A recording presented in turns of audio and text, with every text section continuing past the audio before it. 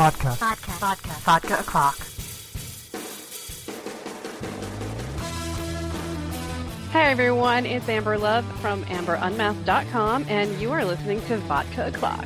Today my returning guest is Mr. Steve Bryant, who is an artist, writer, storyteller, and pretty much does everything. So we kind of hate him, right? No, kidding.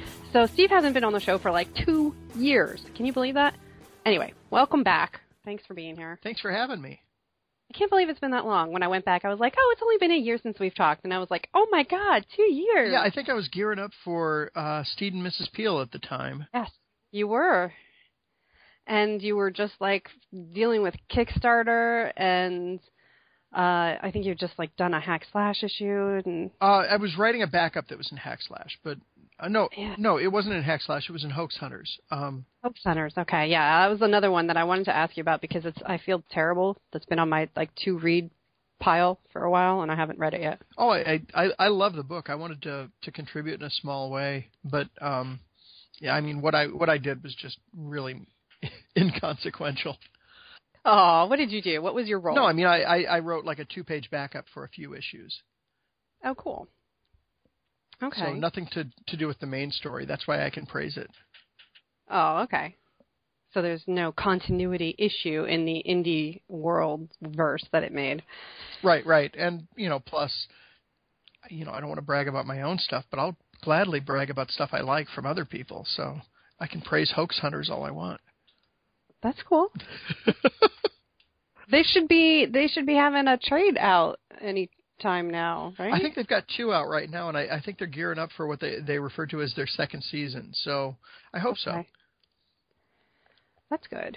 I'm in the squeaky chair. I apologize. I don't know how much of that you can pick up.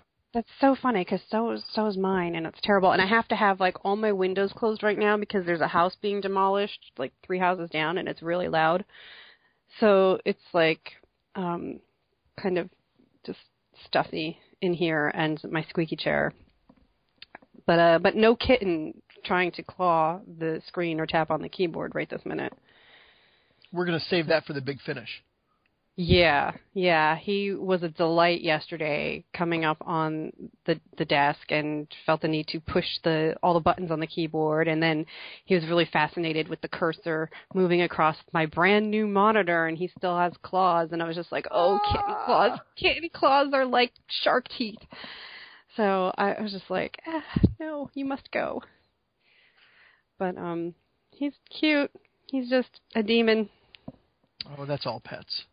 I say this as someone who loves his pets.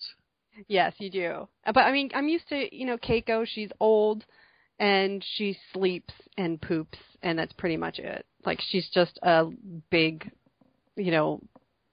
furry doorstop. Like, she's just the easiest cat in the world to own. She's the best. So, when this allegedly foster kitten came into the house, he's just like a tornado tearing through everything. We're just not used to it. And apparently he now has like the most popular name in the world, because I didn't name him. His name's Oliver. And so it's like, I swear every boy child and male pet is being named Oliver this year. I did not know that. But it's cool that you foster animals. That's awesome. Well, it was like a family thing. Like, someone found him at a crazy drunk woman's house, not me, and felt that he needed to be saved. So it was one of those, oh, look, I've got a new kitten. Then it was, here, can you watch him for a while? And like, okay. And now he's part of the family. And now he's here. Yeah. So I don't know if he's going to return ever, but I doubt it. No, he's yours now. Yeah. And he's orange, which is one of the types that we're kind of suckers for.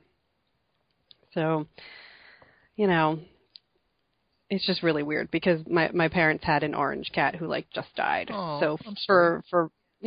for a few months, Keiko has been loving it that she has the house to herself. And then this little brat comes in. She was just like, wait a minute, like it's a doppelganger. She's like, why is he back? Except this one's probably a bit more energetic. He is. He's just wound. It's like I don't know. It's unbelievable. I'm just not used to kittens because I've been adopting old cats for a while. So it is a new toddler-like experience. It's fun. It'll keep you young. Yeah, it definitely does. And keeps you alert because when you're not looking, suddenly your legs are being used as a scratching post. Ah, that's always fun. Mm-hmm. Yeah. So what do you have now? We have a cat and a dog, and both of them are around 9 years old. So, they're both, we're really hoping that the inevitable doesn't happen for both of them, at the same time. Mm-hmm. But, yeah, I like pets. You have a mixed household. Yes. One pet, one cat, one dog, one boy. But he's become a little more self-sufficient now because he's 13. So he's older, yeah. That's cool. So does he think that you're a cool dad because you make comics? I think so. He's got his first girlfriend, and she's also a nerd because he is. Oh, nice. So, yeah, I brought them both stuff back from San Diego. So I think I earned points. Eventually I know he'll be embarrassed by me, but it hasn't happened yet. So I'm happy about that. Okay. So what kind of things do 13-year-olds like? Because I'm really out of touch. They're big on the YouTubes. No, okay. No, he really likes YouTube, watches lots of videos like that. But he like my parenting duties are I'm taking him through Buffy. We're on season 5 now, so I don't want to be a lax parent, so I got to make sure I'm doing that. But yeah, he's big into computer games. He loves some graphic novel stuff like the Amulet series by Kazoo. He's huge Doctor Who fan, so he's been reading all the Doctor Who collections. Big reader in general, not just of comics and graphic novels. So yeah, I'm raising a nerd. Nice. Which, I mean, it runs in the family, so that's fine. That's cool. It's nice to see the new generation. It's so funny now when people post about how, like, I think it was like there was a recent Buffy anniversary. Like, it was only a week or two ago. It was like, Buffy came out this time, like, however many years ago. And it's like, oh, instant old. Yeah. I try to not freak out too much, but it isn't working real well. I know, right? Well, happy birthday. Oh, thank you. I hope it was good. I mean, it's August, which out here it's been a nice August for a change, which I've never in my life ever recall an August being this pleasant. It's been really temperate, but yeah, I wanted I didn't get to take my son swimming or anything this year, so that's kind of weird. But yeah, it was a great birthday. While we were talking off air, I got a tablet monitor to draw on, so I am really happy. That sounds really great. Oh, I'm thrilled. And it was, do they have like the same operating system, or is it like specifically Mac? How do those work? I don't know. This works, it had like installation discs for Mac or PC, so yeah, I have a Mac, so I installed that, but if I had a PC, I could have done that.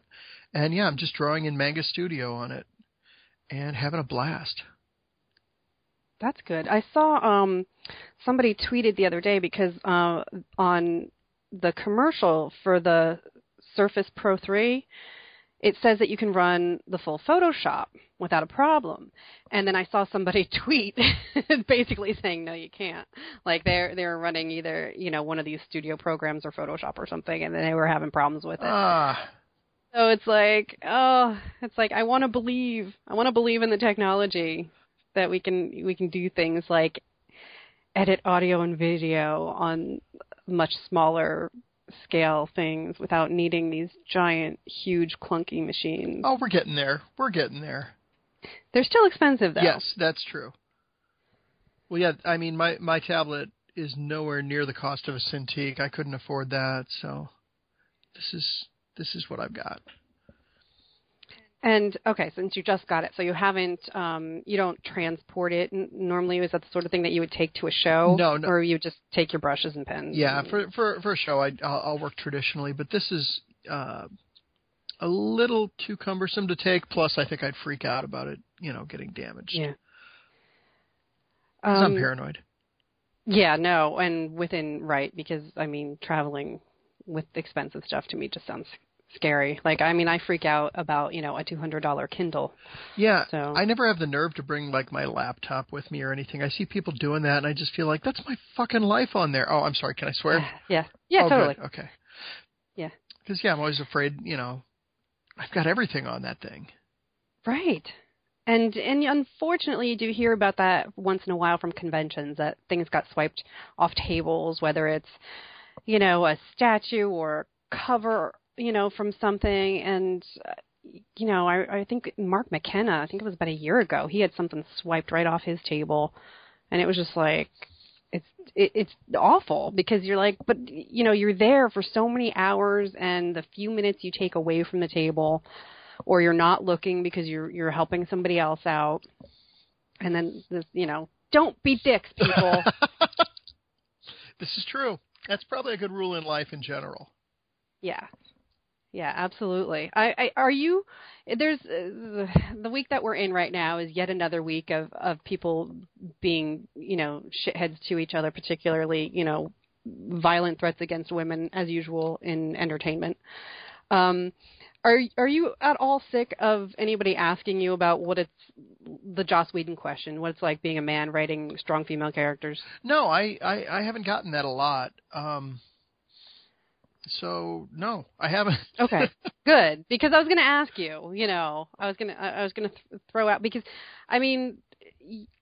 it's, you write characters that don't suck, and you've been working on your big projects, Athena Voltaire, and then occasionally something else where the central character tends to be female. So I didn't know if you write them and they don't suck. Well, thank you. That's, and I didn't know if you were getting to that point where you're, the guy on the panel talking about female characters. Not yet, but when I was re-scripting some of the Athena stuff, and I got to be careful because I don't want to throw Paul under the bus, my former collaborator, but there was some stuff in there where he had an Asian character speaking with broken English, and that I think the way that I write any character, I just try to think about, am I going to be embarrassed if a woman or a person of color comes up and buys my book and goes, God, this guy's an asshole. So if you think there's something that's potentially insulting, don't do it. If it's something you have to ask yourself, gee, I wonder if this could be taken wrong, maybe you shouldn't write it that way. I don't really have any deep strategy. Does that make sense? Yeah, that's no, because it's like when the gay community has asked questions about gay characters and stuff. It's like, I'm sorry, I must have missed the meeting last month. Right. So, like, are the men getting together going, how do we write women this month? Well, yeah, it's surprisingly, women, they're just like people. What do you know? And that, by the way, sarcasm intended, just in case that didn't come through. But like that was one of my big fears with the previous material. I felt like there was some stuff where I was looking forward to re-scripting it. And that's not meant to say it, in a throw anyone under the bus kind of way. It's just a different perception. And so, yeah, I think that's kind of the way that I view writing women or anyone. I just, don't want someone to say, you're kind of an ass. Mm-hmm. So I think all of my motivation just comes from wanting desperately for everyone to like me. And how do you think your son, for example, is seeing gender these days? Like, he's in a whole different generation, and I think there's a lot more awareness.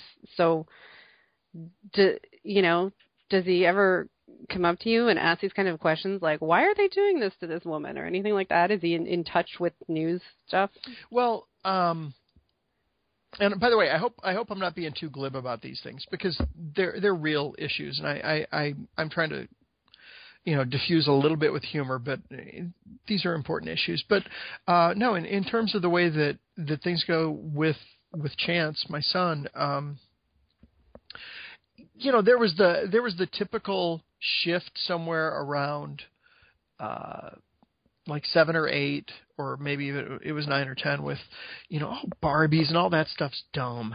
In the past it wasn't really on his radar, so there was no big deal. But at one point he had to speak out about how dumb it was, and that's a tough one, because you try to say, no, it's just not for you. He started learning the words target audience around like age 10, I think. Awesome. You're not the target audience.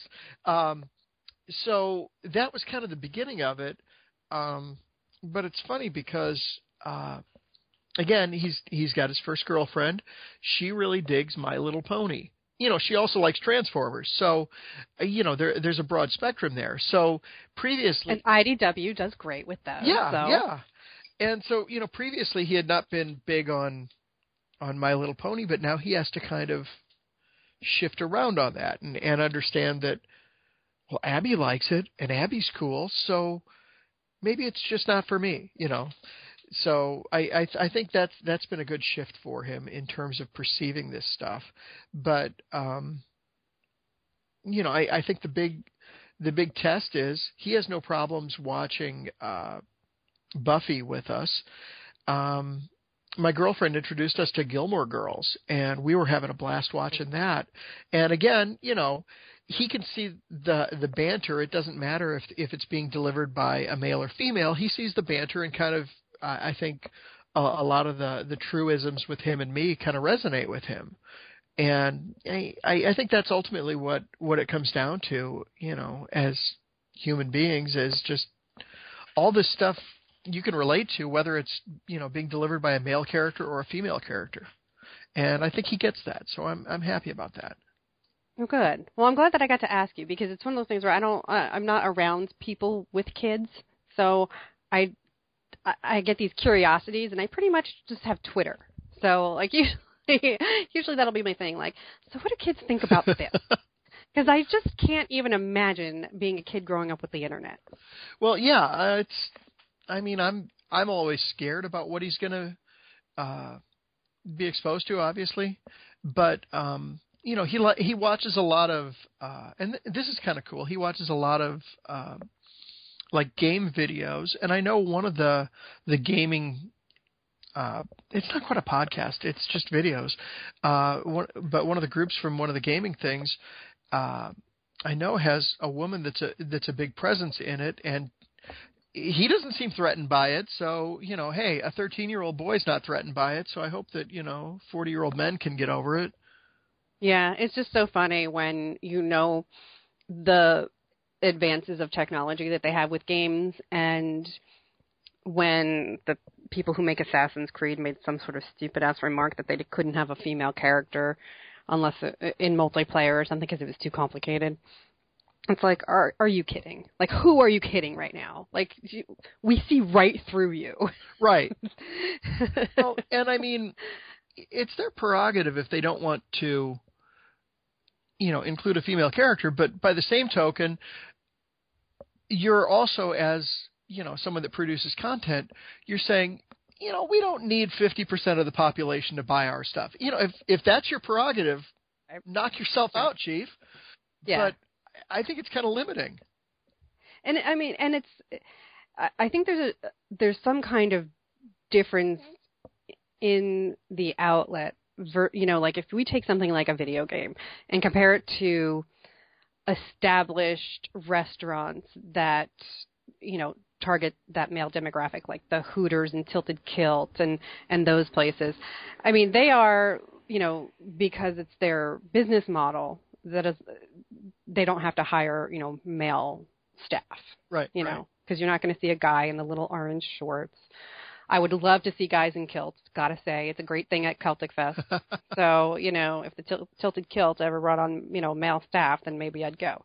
But like I was out with a couple guys at a strip club, and I was just like, I think there were maybe 5 women, but all of them having a great time, so it's just, but it was a place where it also was safe. I mean, there were these gigantic men just circulating this room where it never felt unsafe. That's cool. And I think the scary thing about video games is how sometimes, even though you're there with, just behind your terminal and you got your headset and all, the shit that comes through the dialogue and the content of the game, so you've got your players and the content problems, they just seem so unfriendly to women. And it's just driving this wedge, and it shouldn't be that way, because obviously there's so many people who get along just fine. Well, yeah, I mean, I think I always think it's really cool when I've got, women readers on my book. I like that. I won't lie. It's neat to have both genders come up and hang out at a show. I feel like I'm not doing something that's, I don't know, so nichified that, I'm back to being, a 9-year-old at school, being the only kid in my class that reads comics or whatever. It feels more inclusive if there's more people coming up of both genders. I had a point when I started that sentence, but obviously I, veered off. But you know what I mean. I know. Yeah, no, I know what you mean. How, okay, I know that you said that you went to San Diego. You usually do Chicago. Have you noticed the shows improving that way and having just being, because I think that's been a big push for the last 2 years, basically, is for conventions to have harassment policies and for people to report when there's a problem and stuff like that. And so if everybody feels comfortable coming up to your table, because it's also, rated a specific way, like you have a pretty PG content, to Athena Voltaire. So, have you noticed any changes from the conventions from year to year? Not really. But I mean, bear in mind, I don't really spend much time away from my booth. So, yeah, that's true. It's kind of like, well, my experiences are pretty much whatever I see coming to me. So, that's kind of a sheltered view. So I have a hard time weighing in on a lot of stuff. Most of my gripes are pretty insignificant, really. So, how do you think the comics industry is doing these days? Because there's always an argument every time a superhero movie comes out, for example, that Hollywood has taken over the conventions and that people aren't respecting the source material and stuff like that. You've been around for, 20 years now? A long time. I'm old. 20 years and making comics? And about 10 years making comics. But I worked in role-playing games and stuff since the late 80s. So, yeah, I'm old. So what's the question? If you think that the I don't know, elitism has any foothold about the source material? Because I haven't read an Avengers comic in years and love the hell out of the movies. Oh, I love the movies too. Well, I think for the most part, the closer they stick to the spirit of the source material, the better.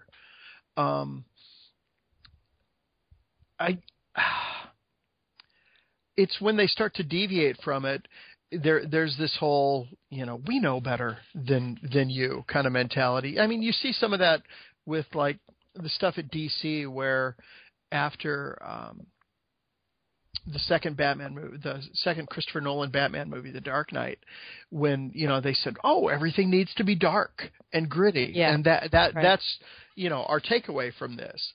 And without realizing, hey, that's because it's Batman. Right. And so the whole no jokes policy, it just seems like people that don't get it. And I feel weird because I haven't voiced the complaint I have about the Fantastic Four casting, because I'm always afraid that if you take one snippet of it, it's going to sound really wrong. So I don't know if do you want to hear my gripe? Yeah, okay. Absolutely. You're free to, because it's a safe space. Well, I don't even know where the casting is at this point, because I think they changed it again. Well, I know they cast Michael B. Jordan as Johnny Storm, and he's a terrific actor, but I just feel like I feel like that's kind of a cheap casting move. And see, this is where I would get in trouble. If you just stop it there, it sounds horrible. But sure. You're casting a black guy as the irreverent, wisecracking character. Oh yeah, we haven't seen that in movies for the last 30 years, going back to Eddie Murphy in 48 Hours and Beverly Hills Cop. I feel like if you want to make an actually interesting integration of a black character into the Fantastic Four, why not cast like Idris Elba as Reed Richards? That would be delightful. That man can act his ass off. Well, yeah, and I mean, oh sure, look, we've got the kind of the sidekicky wisecracking guy is the black guy. Oh, again, not daring casting choice. The smartest man in the world. Yeah. Do that. So, yeah, I haven't weighed in on that casting, but to me it just felt like that was kind of the gutless Hollywoodism, where it's like, well, we can swap this out, and it just kind of fits with, half the roles that Chris Tucker and Eddie Murphy have played over the last 30 years when they're in an action movie. I would much rather have seen, like I said, At least they didn't do Ben Grimm, because then it would have been If it had been Ben Grimm, it would have been, of course you cast the black guy, that's going to be CGI'd through the whole thing. Right. That's true. So you'll see him for like 10 minutes and then gone. Yeah. But yeah, I never wanted to weigh in on that, especially when dealing with 140 characters. But the way that you say it as a full thought makes perfect sense. Well, thank you. I'm always afraid of some of those, No, complaints. It is, because I think it was going around on Twitter again yesterday. I think it was Kevin McGuire was talking about how, he's from a different time period of stories about the Fantastic Four from, was it the Fantastic? I think it was, that's what he was, no, there were people were talking about the Peter Parker casting and stuff. And, it's like if you started reading comics and you kind of have this emotional resonance to something, even though it's fictional, it feels like you're taking that away from that fan. And it's certainly not. It's adding to the universe, but some people are so attached. And I can't remember if it was the Fantastic Four debate or which one it was, because this comes up all the time, where somebody just made the point and said, look, the stories you love are never going away. Like today's Jack Kirby Day. It's Jack Kirby's birthday. The stories that you love are still there. They're not negated, even if a publisher were to say that didn't happen, it's retcon, whatever bullshit they come up with because they're publishers. It doesn't mean that you can't take that book off your shelf and read it anymore. Well, yeah, that's the whole, and I hate this term, but that's the whole response to the concept of, oh, they're raping my childhood. First of all, perspective. But yeah, I agree with that. I don't know, with the, like in the comics, and this speaks, I think, less to racial or gender issues and more to readers fearing new stuff. I wish that we didn't have to swap out established characters with women and people of color to get comic readers to read books about women and people of color. I wish that we could just create new characters, but again, I don't think that that's necessarily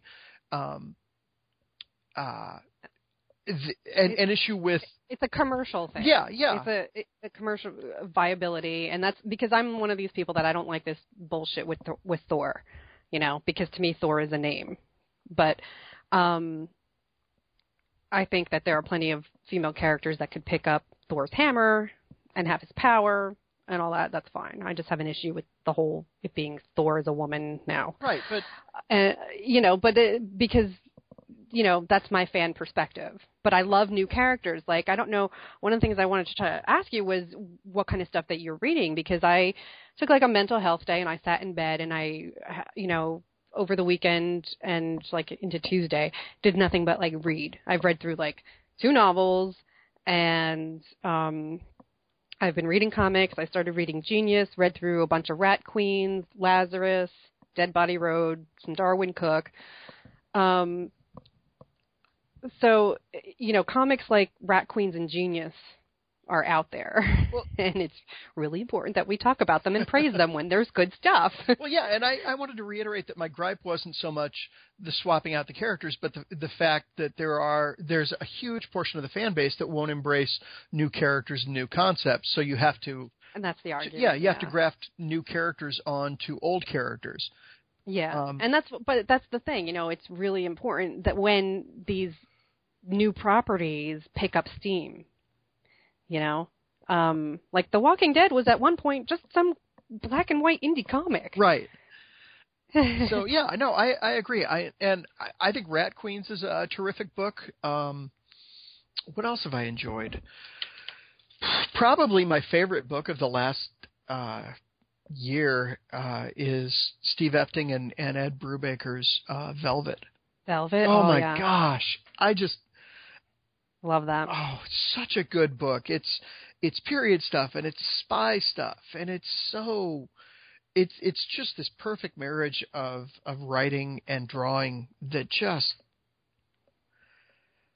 I wish I could make comics so good. Wait, and by the way, I failed to mention Betty Brightweiser on it, and her colors on the book are just the colors stunning.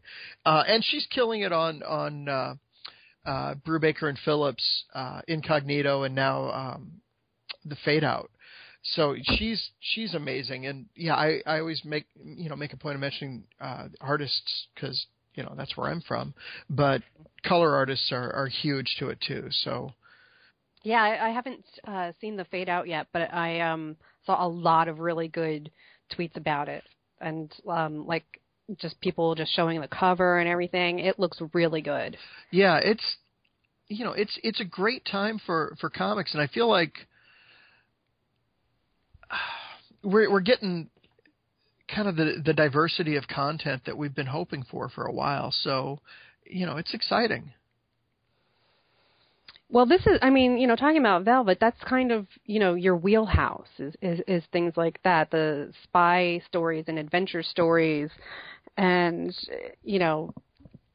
characters that have to undergo some kind of, action sequence chase in order to eventually, get to the next obstacle. Is there, like, what part of the process do you work in a twist of a story? Because it's one of these things that happens in most of these genre stories, is that you get really close to the end and you realize, oh, somebody's not who they said they were, or oh, that magic oil you're after is really fake, or like when you're plotting out a story, where do you work those details out? Now, I still consider myself to be more of an artist than a writer, and I consider myself kind of a neophyte writer. So I'm definitely not the best guy to ask about this. But as I've been putting this stuff together, I realized at one point I didn't have enough oh shit moments, and I'm trying to think of people that do it really well, where I'm just astounded. Brian K. Vaughan is really good at giving you that moment where you're like, the characters are totally screwed. How are they going to get out of this? And so I call those oh shit moments, and I'm trying to consciously go, okay, I need to have another oh shit moment, and well, Kirkman is really good about it with The Walking Dead, and he does it in Invincible too, where sometimes it's a fake out and sometimes it's the real thing, and I'm sure there's more that I'm just not thinking of, but yeah, that's the big thing for me that I'm trying to learn how to use that better, because it's such a great device, to paint your characters into a corner.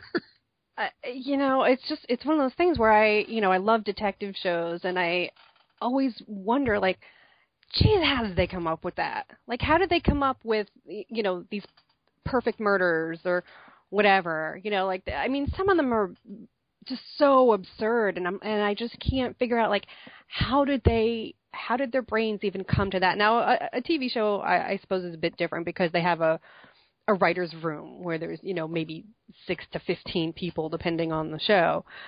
So when you're, just this solitary storyteller sitting alone at your desk, I don't know, some people just have these incredible imaginative ideas, and I'm so jealous. Well, now have you written a detective story yet? I have. Yeah. I did a comic short story with Jay Fife. And it was like not quite all ages, but a little bit higher than all ages. But about like the 12-year-old thing, like range. And it was basically sort of like that Scooby-Doo vibe. Yeah. And so it wasn't supernatural stuff, but it was, kids, solving, who stole the test answers from the teacher.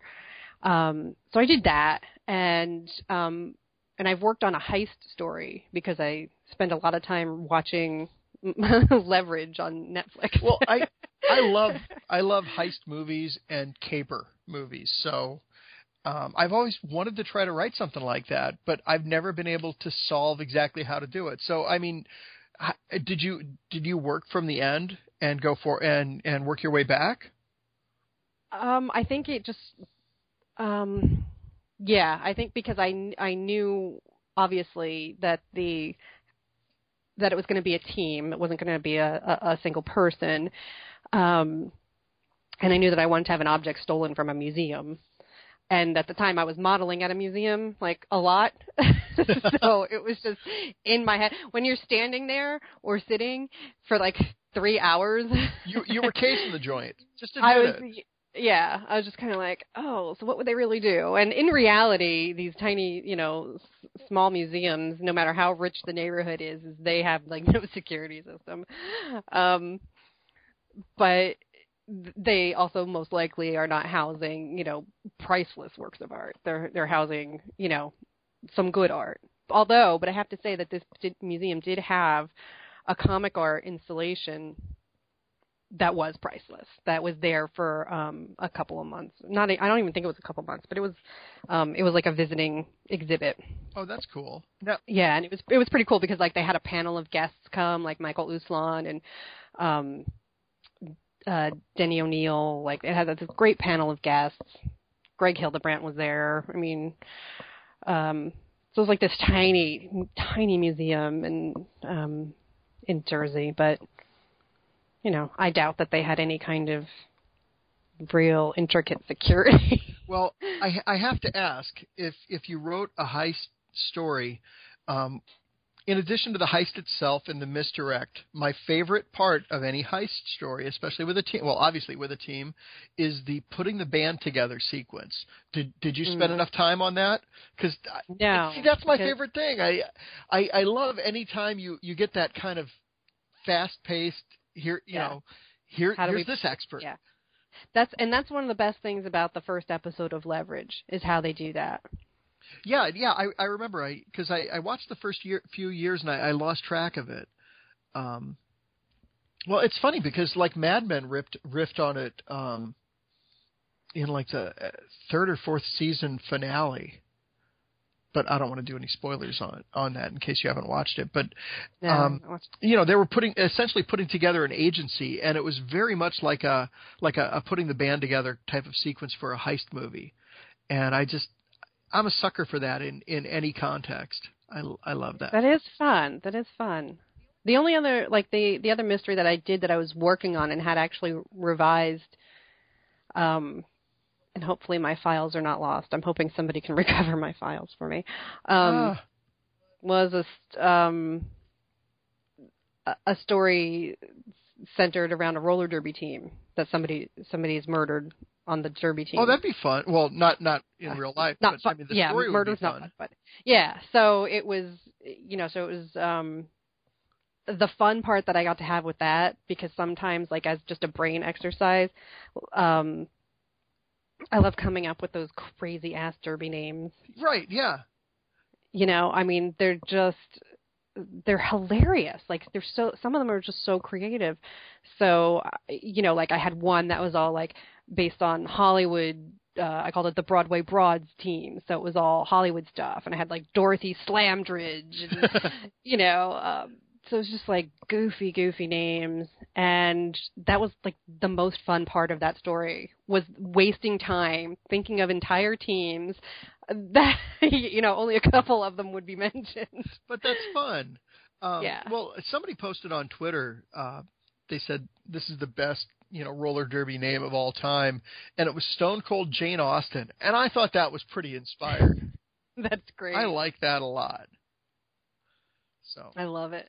Yeah, I follow a couple derby girls, and it's just, I'm so jealous they can do it, because there is a team out here, but it's not a cheap hobby. That's for one thing. I mean, those women put in a lot of money into doing that, and I just can't imagine being that physical.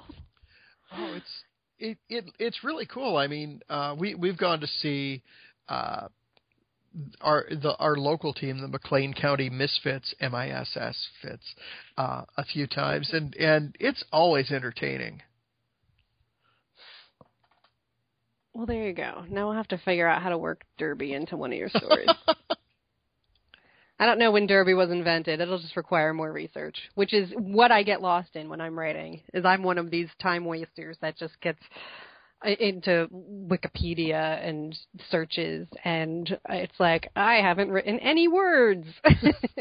Well, yeah, I mean, I'm going down a rabbit hole. I shouldn't call it a rabbit hole, but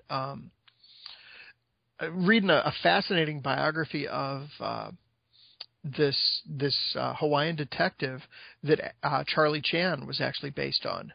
The guy's name is Chang Apana, and he was like a Honolulu police officer and later detective.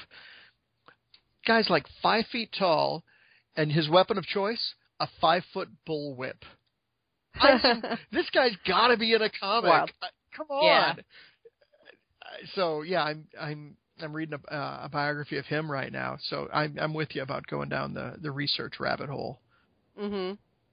Yeah, it's really hard to have the discipline of the writing part.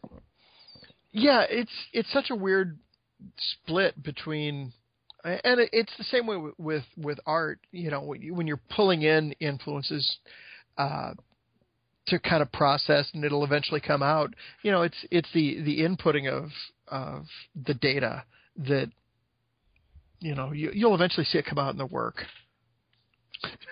I had a point when I started, but now I just feel like a boob. Sorry about that. Well, which part of the process is scariest for you? Is it any of the creative steps? Is it the publishing steps, working with a publisher, handing off your project, or at that point, is it the, oh my God, is there anybody who will read this part? The scariest part is waiting for order numbers to come in, which is kind of the part I'm at right now on a book, because the way the comics industry is set up right now, you live and die by your pre-orders, and a lot of that is you can wait around for stores to order your book and hope that your publisher is going to do a lot of stuff. But, the reality of it is no one is as invested in your career as you are. So, kind of following that up, if you own this book and you own your career, you've got to be the person to call the stores. It's nice if your publisher does some of it, but your publisher should not be more invested in your career and your personal success than you are. So, well, and plus they have more than you, right, to be promoted. Exactly. So, it's so scary to me, and I really don't like doing it. But calling up a store, hi, my name's Steve Bryant. I've got a book coming out from Dark Horse, blah blah blah. And, I always feel like the biggest jerk on the planet because there's a certain element of I'm not good at selling. And so that's always terrifying to me, but I feel like that if I'm not going to do that, how many sales am I not going to get from my book? And if I don't get enough sales, am I going to get another shot? So that's the scariest part of the process for me. Okay. Because I know that right now part of the tweets that are going out about Athena Voltaire are about is like I'm seeing people with the what do you call that? The order form? Yeah. So like what are the details on that? Where will people be able to get the book? Where should they be ordering? Or is it you mentioned Dark Horse. So is it something that's going to be easily available? Is it only in certain places? It's available everywhere. Dark Horse is distributed to the comic industry through, comic shops through Diamond Distributing, and to the book trade, they're distributed through Random House. So it's a pretty terrific arrangement to be able to have that level of reach. So that's fantastic. And in terms of where people can get it, the first answer is always your local comic shop. But, right. If you can't get it there or you don't have one, and pre-ordering is always best. But, yeah, if you don't have a local comic shop, there are a number of retailers that are I'm doing these little exclusive book plates where if you pre-order from this store or that store, you can get an exclusive signed book plate, and the book plate images are these faux retro covers from Athena Voltaire in the 1930s, if it were a comic at that time, and each one of them is signed and stuff like that. So yeah, you can pre-order through some of these online stores that have exclusives if you don't have a local comic shop, and Amazon also carries it. Barnes and Noble, all the major bookstores too. Did that help, or was that too vague? No, that's exactly it. Is it also going to be a digital product? I know that Dark Horse has their own digital app, so I'm sure it will be. I don't know all the particulars about that part yet. Well, I shouldn't say that because Dark Horse does have one of the stories offered for free on the Dark Horse digital app right now. One of the short stories from the compendium called Athena Voltaire and the Feathered Serpent. So you can go to Dark Horse Digital and get that for free. But I think the whole book will eventually be on there as well. And how, since this is this was basically like some different content and some revisited content that you, like you were saying, you rewrote and reworked. How many pages or how many stories are in this particular Athena Voltaire that people are going to be able to order? It's a 240-page trade, 240-page hardcover. I'm sorry. That's huge. Yeah, I'm pleased, and I'm thrilled. They got us a $20 cover price, so I'm thrilled with that. But 240 pages. It's pretty much I rescripted, 200 plus pages of story. You George Lucas did. I did. I totally went down that rabbit hole. But I created like 50 brand new pages of art, and then a bunch of like patches of swapping out characters and stuff like that to make it work with this. Because, I mean, essentially I went through the existing material, tore up a couple of my trades and wrote notes on the sheets, and then kind of built a script from that. So I re-scripted it from the existing art, and it's kind of all new, if that makes any sense whatsoever. I mean, the artwork is old in places, but I also. But the story is fresh. Right. There are 5 stories in the book, and all of them. Well, one of them is a straight up reprint, because we had done a one shot with the black coat, a crossover with Ben Licious, yeah.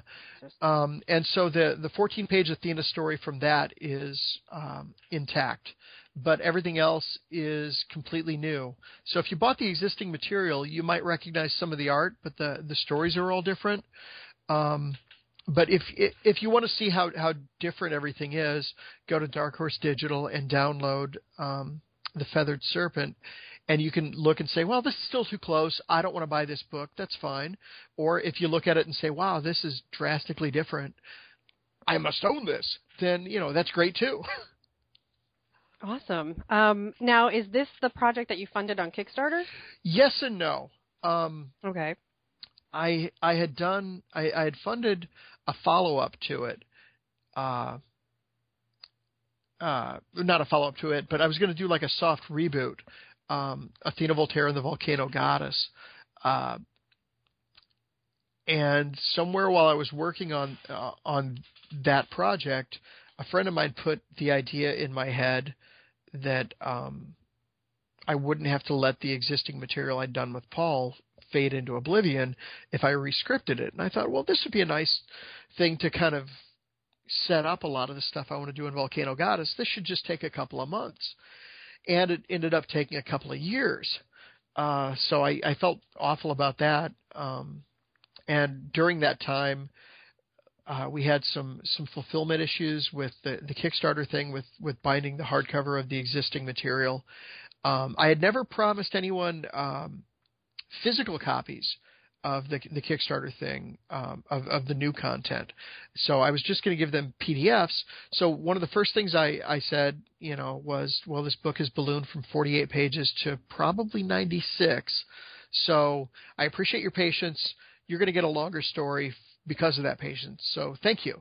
And then when the compendium kind of popped up, I said, well, you're still going to get the 48-page book that got turned into a 96-page book, but here's this other book that I've re-scripted. I want you to have this too. So, in the end, the Kickstarter supporters, hopefully in the next 6 months, when I finish up Volcano Goddess, instead of getting 48 pages of content, should get a little over 300. So I hope that makes up for the delay. Does that make sense? Did I ramble through it quick? No, because one of the reasons that I was asking was because what some people do with Kickstarter is they find that they don't fund a volume very successfully, but they manage to do successful campaigns at a much smaller clip, like, a $5,000 campaign for a single issue, which is usually like 22 to 30 pages. And I knew that your project had grown, and I didn't know if I had somehow missed Kickstarters in between there, or what you had done to make the project this whole big thing. Oh, just it's fueled by guilt at this point. So yeah, I feel like people have waited a while for this, so I wanted to give them as much content as I can, and I would like to do a Kickstarter again. A friend of mine was suggesting doing an issue at a time, like you're talking about, or I've thought about just waiting until I have something completed, because I'd like to, make good on the trust that people have given me, and give them a complete book. So I'm not sure which way I want to go, but yeah, I'd like to do it again. Probably not for Athena, but for something else. Okay. Well, that's good. I'm glad that you at least had even though, took a different path. You had a successful Kickstarter experience. Yeah. At the time I did it, I think we were still finding out what Kickstarter was gonna be, and I think it's kind of turned into. I think people respond best when it's completed work that you're essentially just pre-ordering instead of saying, "Hey, will you fund me doing this book?" I think some people can do that. Some really talented people with a big, fan base, but for someone like me, I think it's probably best in the future to wait until I've got a complete book and then fund it that way. I think that's what Guns of Shadow Valley did. Yeah. Our friends Dave Wachter and Jim Clark and Tom Maurer, they had years worth of content for free online, and they they pitched to IDW. IDW offered gave them the deal to print these gorgeous, unbelievably gorgeous books with content that they already had out and people knew, and they still had a great Kickstarter. Because it's sort of this thing like, well, why would I pay for something that's for free?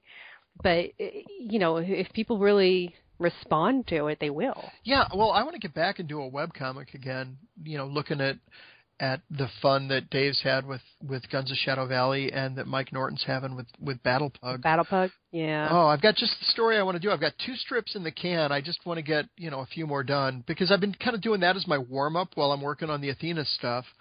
I wanted to do something very different, something that's not quite as easily retro or retro in a different way. Okay. So I've been working on that, and God, I'm jonesing to get it done. Yeah, it worked for Danielle Corsetto with Girls with Slingshots and all new issues by Bill Ellis and Danielle O'Brien. I mean, they took their webcomics and they make these beautiful books. I mean, Danielle doesn't. I don't think she did she did Kickstarter for her tour, which was interesting. She basically got to go to bookstores all over the world and sign books and sell books and stuff that she prints. I think she uses Lulu. Oh, that's excellent. Yeah. So, but that it's just so cool because it's like, these are the folks that we would hang out with at Super Show or something. Well, I just think it's great that there's all these ways for people to take control of their career. I'm curious about how Patreon works. I'm thinking about something like that maybe. Seems neat. Yeah, it seems really neat. Yeah. So, I mean, that's the thing. That's whatever you want to do, just try to find a way to make it happen. Well, that's good. I'm glad that that you're at least you've reached the point where now people can pre-order Athena Voltaire. So you're on to the new phase of that project. Yeah, I've actually been what I'm reading about the guy that inspired Charlie Chan. The stuff I'm reading with that's actually getting added into the book I was talking about, The Volcano Goddess, and I've been drawing a page while we've been talking. So yeah, I'm definitely working on that next phase. Okay, excellent. And I know you normally do like you talked about San Diego and Chicago and Fort Wayne. Do you have any other shows for the rest of the year? Not for the rest of this year. The Athena Voltaire Compendium comes out on December 10th for comic shops. Okay. And honestly, I ran out of books.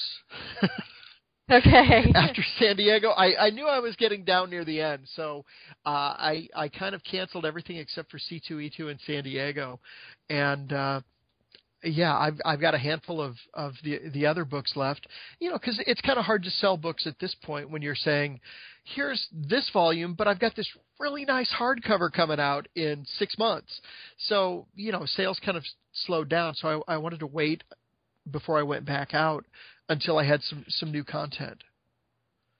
Okay. And if then people want to keep track of the progress of Athena Voltaire and everything and any new projects, they can follow you at a variety of online places. I know that Twitter is like probably the best place, right? Yeah, I've realized I'm a really horrible Facebooker.